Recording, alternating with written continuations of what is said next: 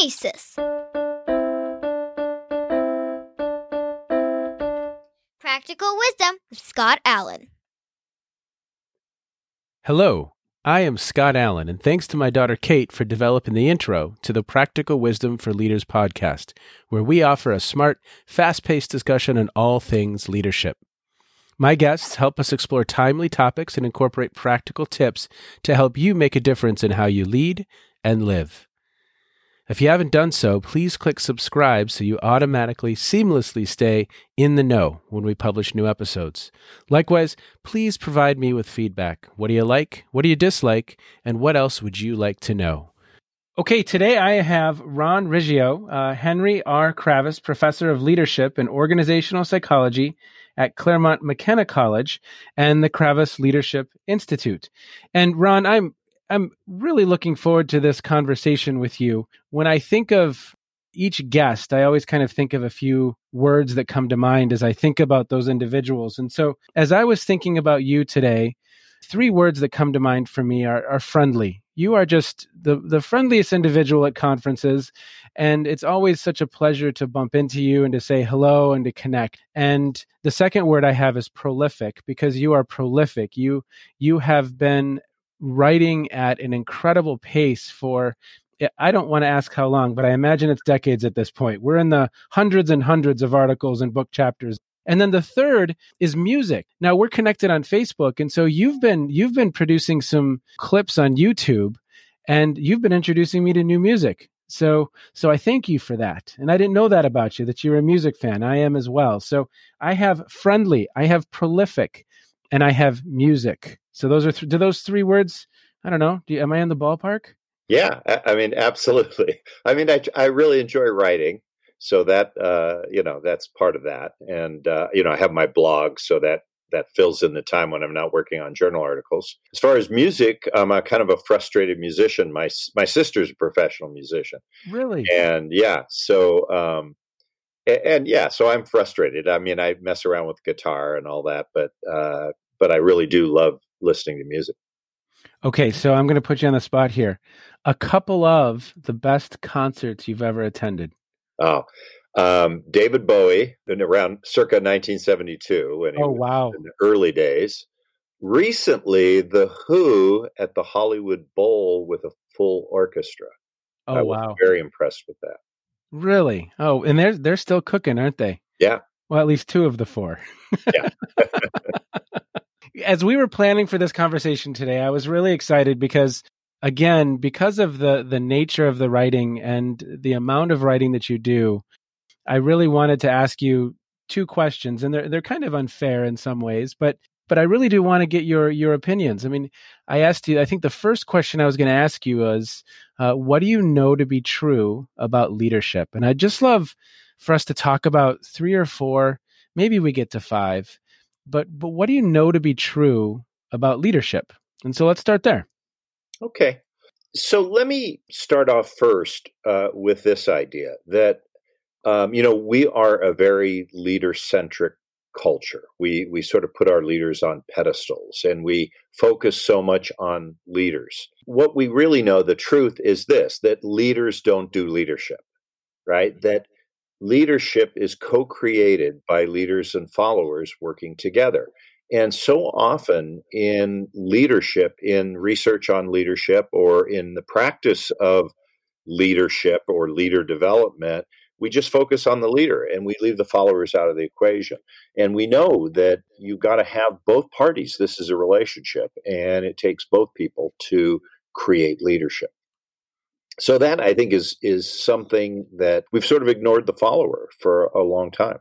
I just started class and I had them read some Joseph Rost. And so some of the work that he had done of moving from that kind of industrial paradigm of thinking about the great man or woman, but at the time it was the great man that they were writing when they first started researching the topic, right? So yes, it's a collaboration. Yeah. Yeah. So that's first. And that, and maybe we'll come back to that about followership. Second truth that I think is important, and I think a lot of people sort of misunderstand this, is we equate effective leadership with good leadership. So we think if the leader gets things done, that's good leadership. And I want to separate those two constructs because effective does not necessarily mean good. Okay. So there are plenty of leaders who are effective, but could be better leaders. And in fact, there are some effective leaders who are very bad leaders. And so when I think about good, I think more about the sort of moral, ethical elements. And that's somewhat independent of effective. Who comes to mind for you as you think about these two ways of thinking about it, the difference between effective and good?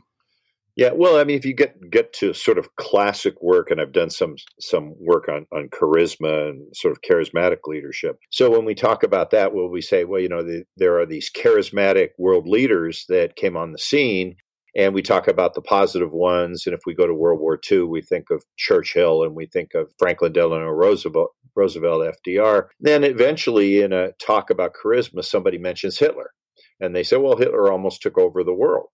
And so he was effective and, he obviously had charisma. And so they go down that path. But I think as far as I'm concerned, Hitler's not a good leader. He may have been effective for a period of time, but not necessarily good.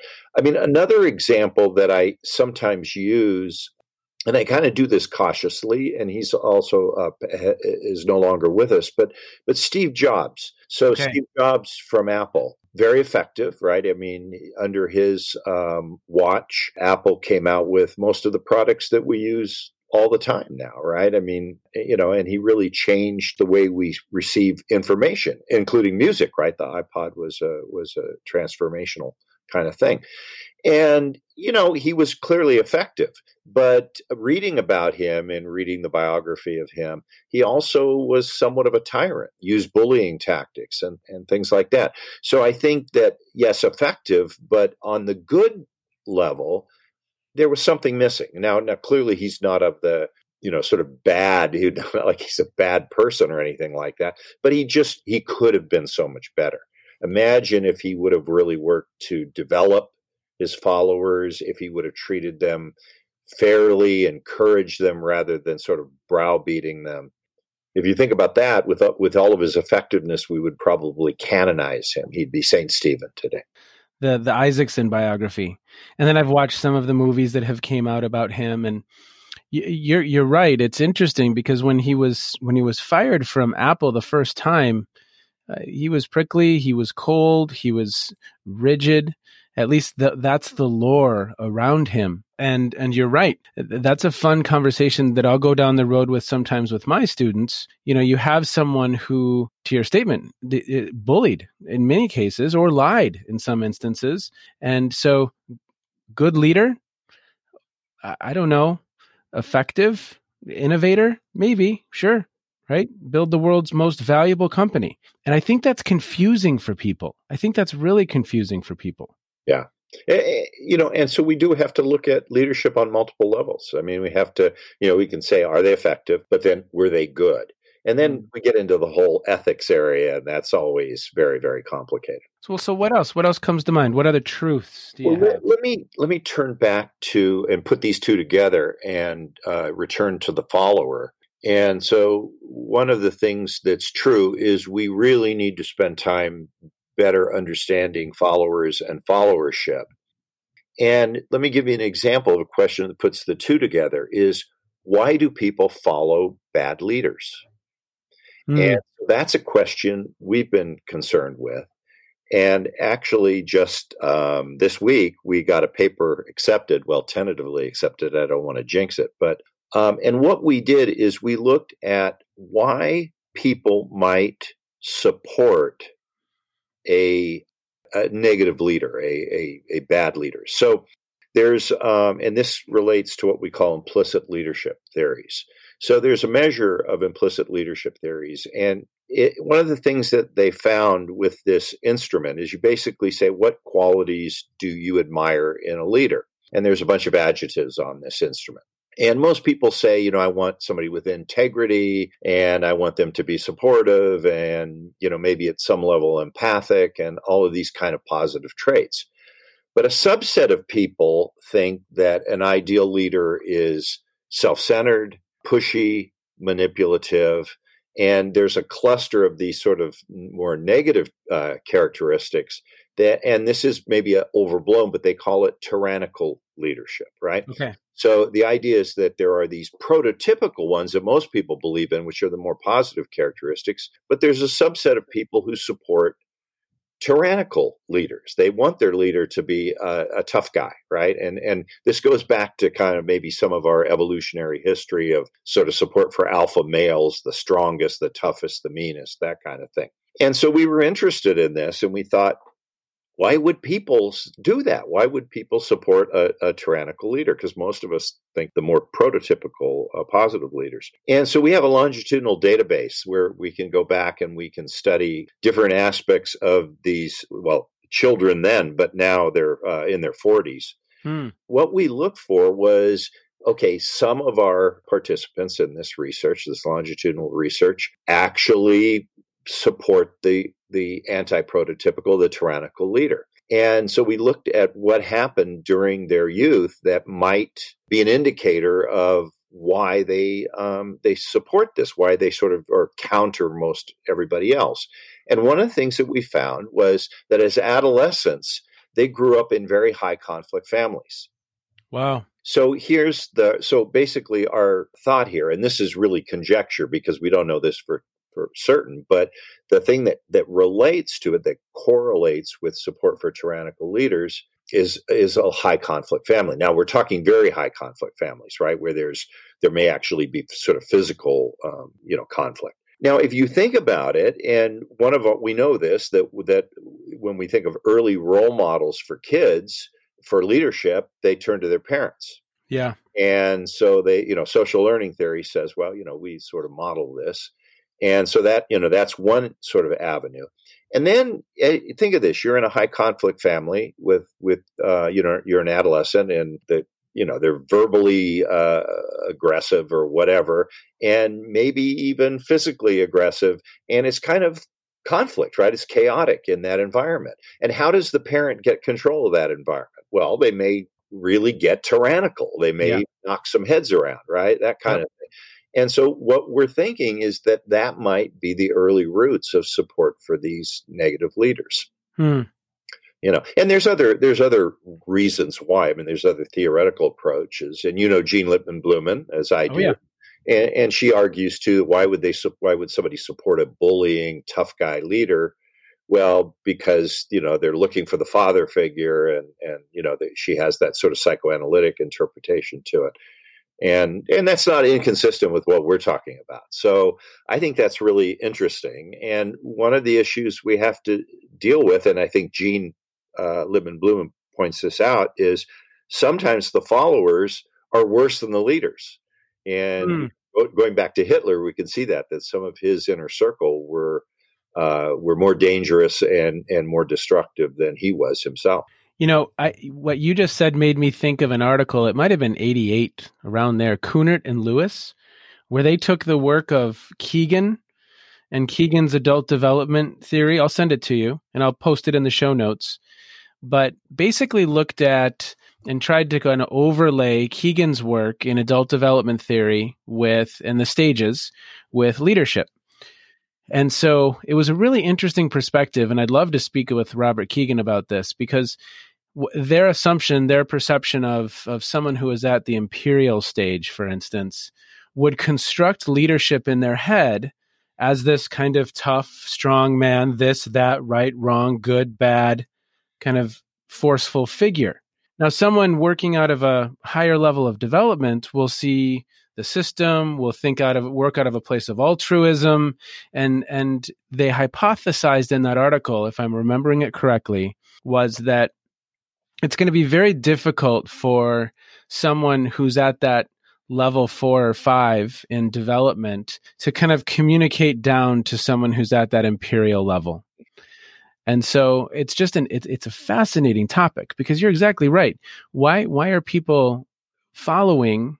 It could be out of fear. It could be that they believe in the mission. It could be that this is an archetype. I met a gentleman in France a year and a half ago, and he was a public defender in Georgia, and he'd become fairly widely kind of known for some of his work with gangs. And I said, well, tell me how leadership, we were having a breakfast together. And I said, well, tell me how leadership works in a gang. And he said, well, if you go out and do the work, then you rise through the ranks. And I said, well, what's the work? And he said, whatever the work is, you're known as someone who's going to go out and do it. And then maybe you'll become a double OG. And I said, well, who makes you a double OG? And he said, well, a triple OG. I said, well, how do you, but in that context, that's leadership. That is, and that is the archetype, and that's what people follow and work toward, which is too bad, obviously, and of course, but fascinating conversation. Yeah, and that's part of the issue around better understanding of followers and followership, because the stereotype is the sort of the sheep, right? Sort of blindly, willingly following the leader. And we know that may represent some subset of followers, but there are many followers who are engaged and think creatively and think outside the box and try to influence leaders. And the influence goes both ways too. Again, remember, they're co-constructed, right? Mm-hmm. So leaders and followers together are causing leadership. Well, and in Kellerman's book, was it Bad Leadership, where I liked how she broke it out, where she talked about the leader and then the followers and then the context. What was happening in the context that allowed Marion Barry to be elected multiple times? What was going on in Washington, D.C.? And who are these people around him that enabled some of this behavior? And so I think it's awesome. Such a fun, complex conversation. But I love what you're saying there, because I think I'd never thought of it that way, that we have to better understand what's happening for them. Because at least in my mind, when I've thought of fully engaged followers, I've always in my mind put a positive spin to that. Mm-hmm. But there are people who are fully engaged and all in, and they're not good. Yeah. Well, so I think the last truth that maybe we can come up with some more, but I think we do know what leadership characteristics are important. I mean, I think there's this belief that it's so complex and that we don't really understand what makes a leader an effective leader, what makes a leader a good leader, so good and effective. And I think we really do know. I mean, I think we know that it's important to be focused. And this goes back to the behavioral stuff, right? It's important to get the task done. It's important to be focused on the task. It's important to be focused on relationships. And it's only going to be through fostering those relationships with followers that you're going to get things done. And, and then some of the other characteristics, if we talk about what makes a good leader, what makes a person of integrity, then I think we need to look at character and make sure that we're not only, selecting leaders of good character, but we're in many ways fostering the development of good character in everybody, in organizations, in both leaders and followers. We think about that a lot. We think about the leader's character and, what kind of leader am I? And very few people ever stop and say, well, what's about my followership characteristics? And what about me as a follower? And am I a good follower? Or am I just a blind follower? Or, and we're back into that discussion. Yeah. Oh, very interesting. So what else would you say? Of course, we've got the task and we've got the personal or the relationship dimension. We've got character. Anything else that you would say we kind of know about what makes a good leader? Yeah, well, I mean, I think you want to have, a certain amount of technical competence. I think you want to, a good leader needs to be able to initiate creativity, be able to stimulate creativity. I mean, a lot of this now will go back to transformational leadership, right? Sure. So, and obviously Bernie Bass helped convert me to that kind of theoretical model. And, the idea, if you sort of I'll break down transformational leadership really quickly and say that it's a good model, may not be the only model or the best model, but it's a good model of what we would like in a leader. And so the first characteristic is idealized influence. We want you to be a positive role model, do the right thing, look like a leader, be somebody we want to follow. So that's idealized influence. We want you to be inspirational motivation. We want If we're followers, we want somebody who gets us excited about the mission of the organization, keeps us going, and inspires us in that way. Individualized consideration. We want a leader who's going to build a personal relationship with us and knows our needs, knows our strengths, but also knows our limitations. Yes. But we also want to be stretched if we're engaged followers, and that's the intellectual stimulation. So we want a leader who challenges us. And one of the things, go back to Steve Jobs, so I don't leave a horrible taste in people's mouths, but he was great at intellectual stimulation. He may have done it with a heavy hand, but he really did challenge his people to be creative. Mm-hmm. Those are 4 big characteristics, and we know those are associated with good leadership. Yeah.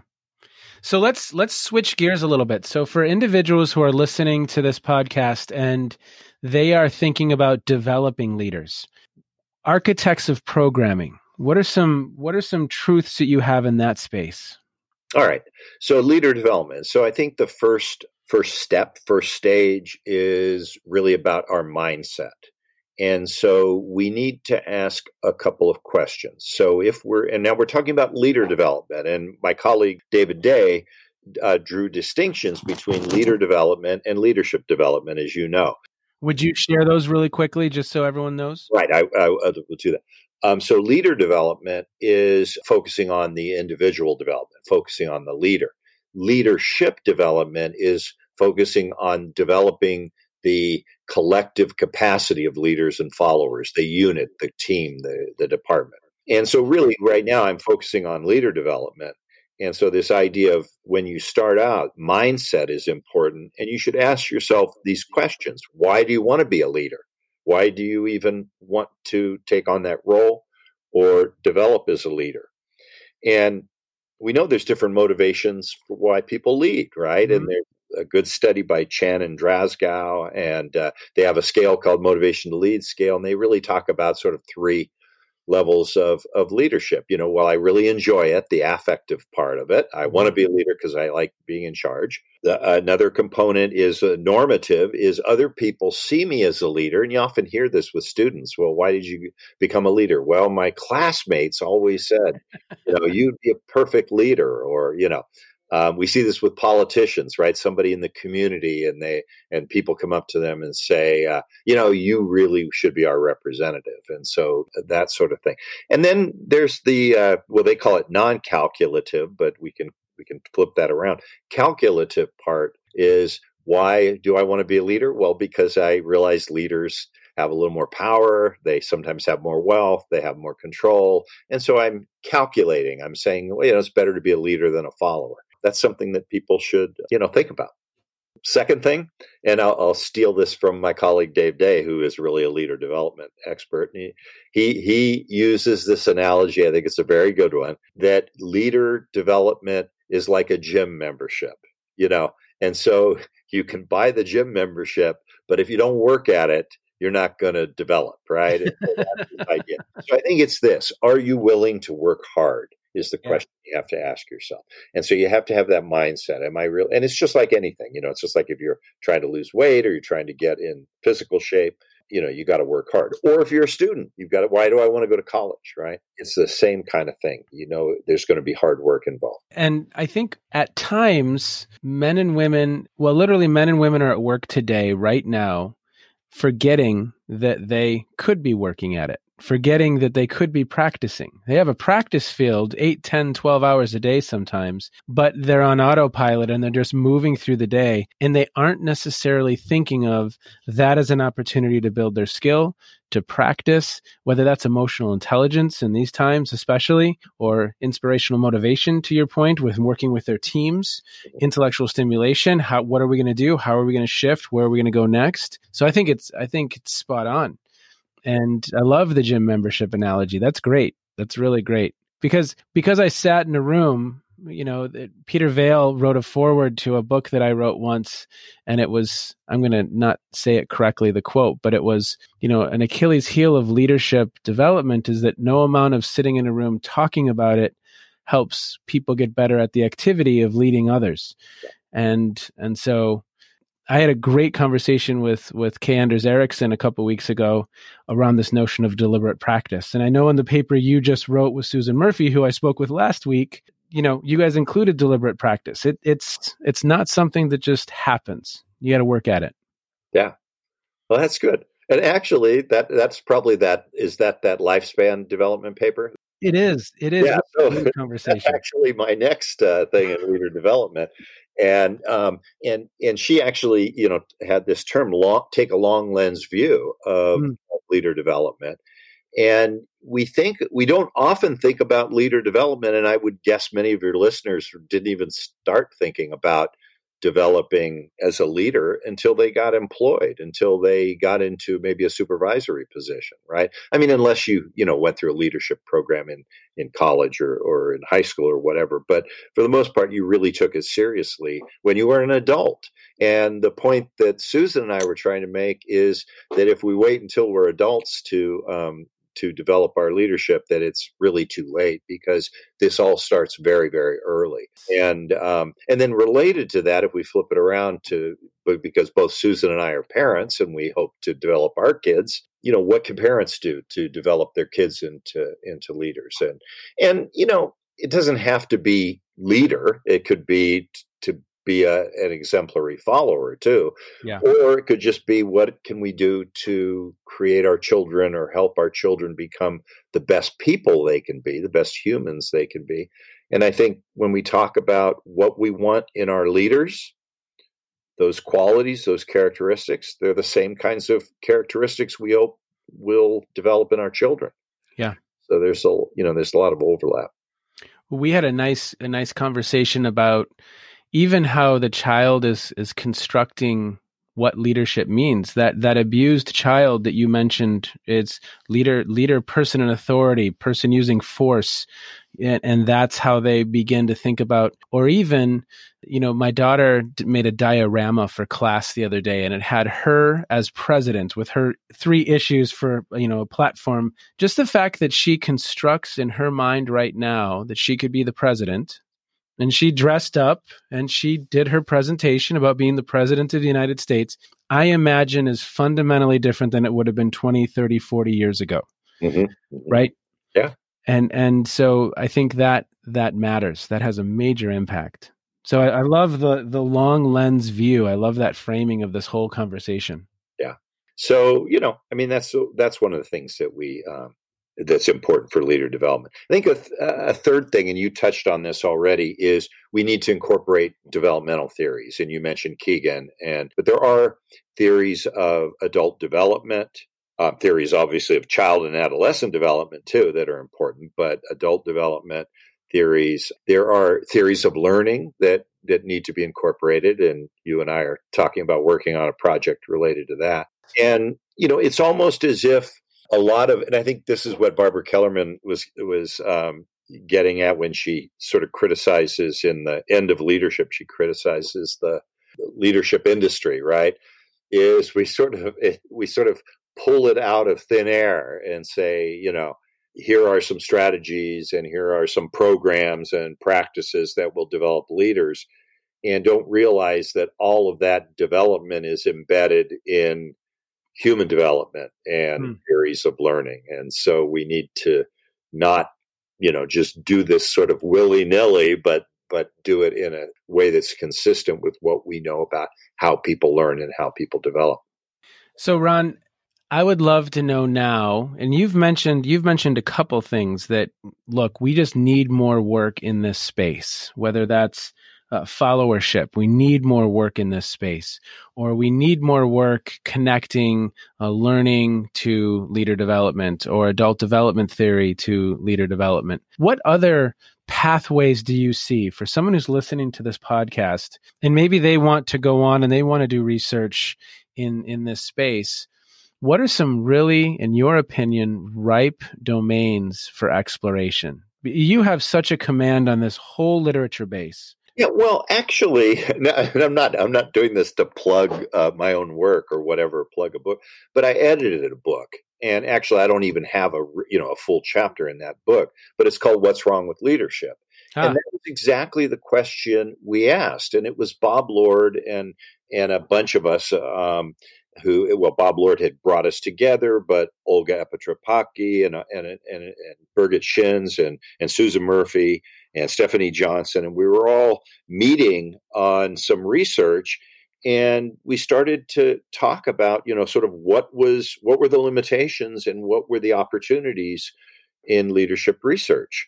And out of that, came this book, right? And so in that book, there's a chapter that that criticizes leadership and says it's too male-centric, and we've sort of left women out of the picture. It's too Western-centric, and we've left, for example, Eastern philosophies out of the picture. There are some methodological chapters in there that talk about, Fran Yamarino and his levels of analysis, that we're not taking into account the fact that leaders are embedded in context, in teams, and in relationships with followers. And so it occurs at multiple levels. And near the end, and then there's obviously a chapter on that Susan co-authored on we haven't started early enough, the development things that we were just talking about. And then it kind of ends with sort of big picture ideas of, why do we care about leadership anyway? And leadership for what?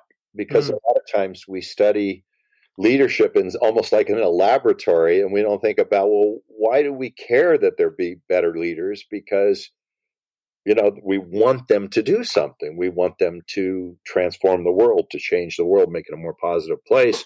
And so that idea of leadership for what? So I think, there we thought about all of these sorts of things. So just now that I've thrown a million things out there, I mean, I think we really do need to attend well to followers and followership. We're putting so much of our resources, our time, our money into leader development, and not thinking very much about the development of the followers. We're sort of leaving it to the leaders to do the follower development, but to do it by making themselves better leaders, and then hoping that it's like a trickle down effect. And sure, it's a little bit like trickle down economics, right? There isn't evidence that enough trickles down. And so I think really seriously looking at leadership development, how can we increase leadership capacity in teams, in organizations, in collectives? I think that's the big challenge, rather than just focusing on it like we're sending these leaders to school. How can we develop the whole community? Because then, at least through that lens of how Kellerman was looking at it, leader-follower context, maybe the followers, there'll be enough of them to challenge the leader when that individual is going off track. Yeah. That they have the social capital, and that they have what's the word I'm looking for?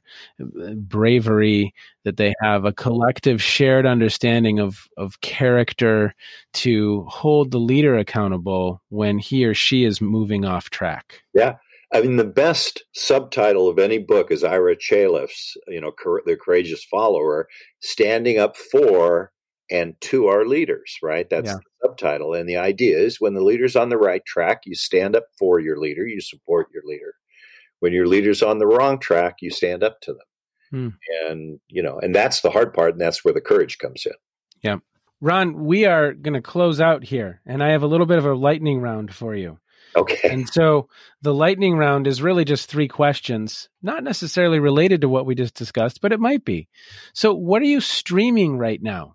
Yeah. Well, I mean, I stream work-related things all the time, and so there's nothing particularly there that stands out. But with the lockdown and the COVID situation, my wife and I have discovered Netflix. I almost never watch TV, and my adult wife. And now all of a sudden, we're streaming these shows like Broad Range, from Ozark to, going back and looking at some early things. I'm actually streaming right now. We're streaming this old show, HBO show called Deadwood, which is about the Wild West. And you see examples of really bad leadership there. And in Ozark.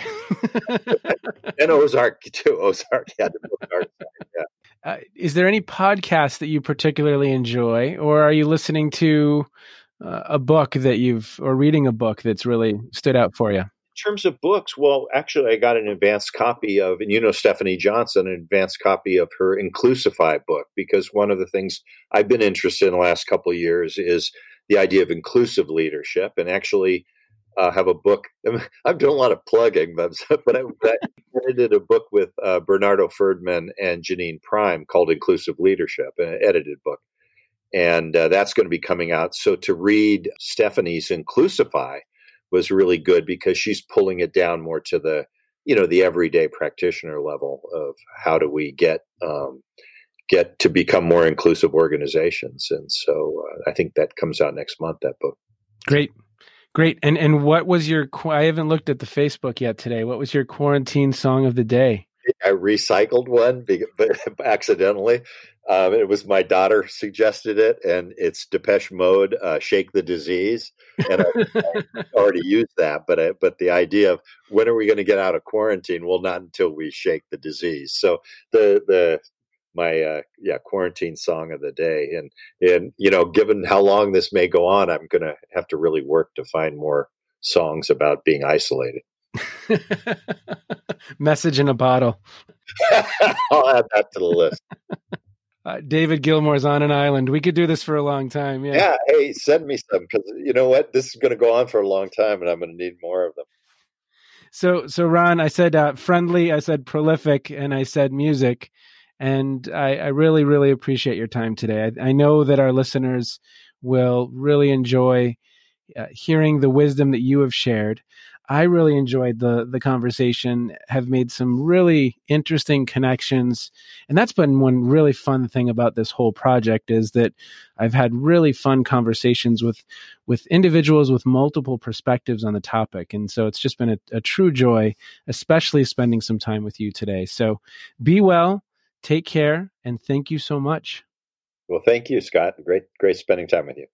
I really enjoyed my time with Ron Riggio. I could literally sit and talk and listen to him for hours, and I hope all of you felt the same. He is just such a source of wisdom on this topic. And so a couple things that are standing out for me. So his distinction between the difference between effective and good. He also really focused on followership, and it's an area that was pioneered in part by Ira Chaleff, and he speaks of the courageous follower standing up to and for our leaders. And I'm excited to have Ira and Sharna Fabiano on a future episode.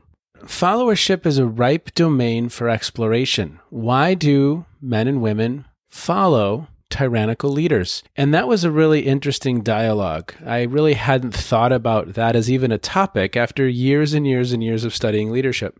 And then when it comes to leader development, he talked about the importance of mindset, but he also talked about it's kind of like a gym membership. You got to go. You got to show up. And I've talked about this in the past, but do you have a mindset that really everywhere you go, you have a practice field?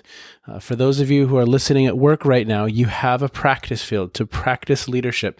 And if you construct in your head that there's an opportunity for you to practice today, providing an inspirational speech, navigating a difficult conversation, visioning, all ripe opportunities for practice. And speaking of opportunities, I'm always amazed, and Ron made this very, very clear, that leadership is an area ripe with opportunity. So for those of you who are practicing, for those of you who are researching and studying the concept of leadership and followership, there are so many different paths, so many unknowns, yet, as Ron suggested, there are some knowns at this point. You have been listening to the Practical Wisdom for Leaders podcast. If you liked what you heard, please share it with others and let them know what we're up to. And one last quick reminder to click subscribe so you know when we publish new episodes. And of course, we'd love to hear your feedback. You can stay in touch with me by visiting www.scottjallen.net or any number of social media platforms. Be well, be safe, and make a difference wherever you are on this beautiful planet. And now, here's Kate's twin sister, Emily, with the outro.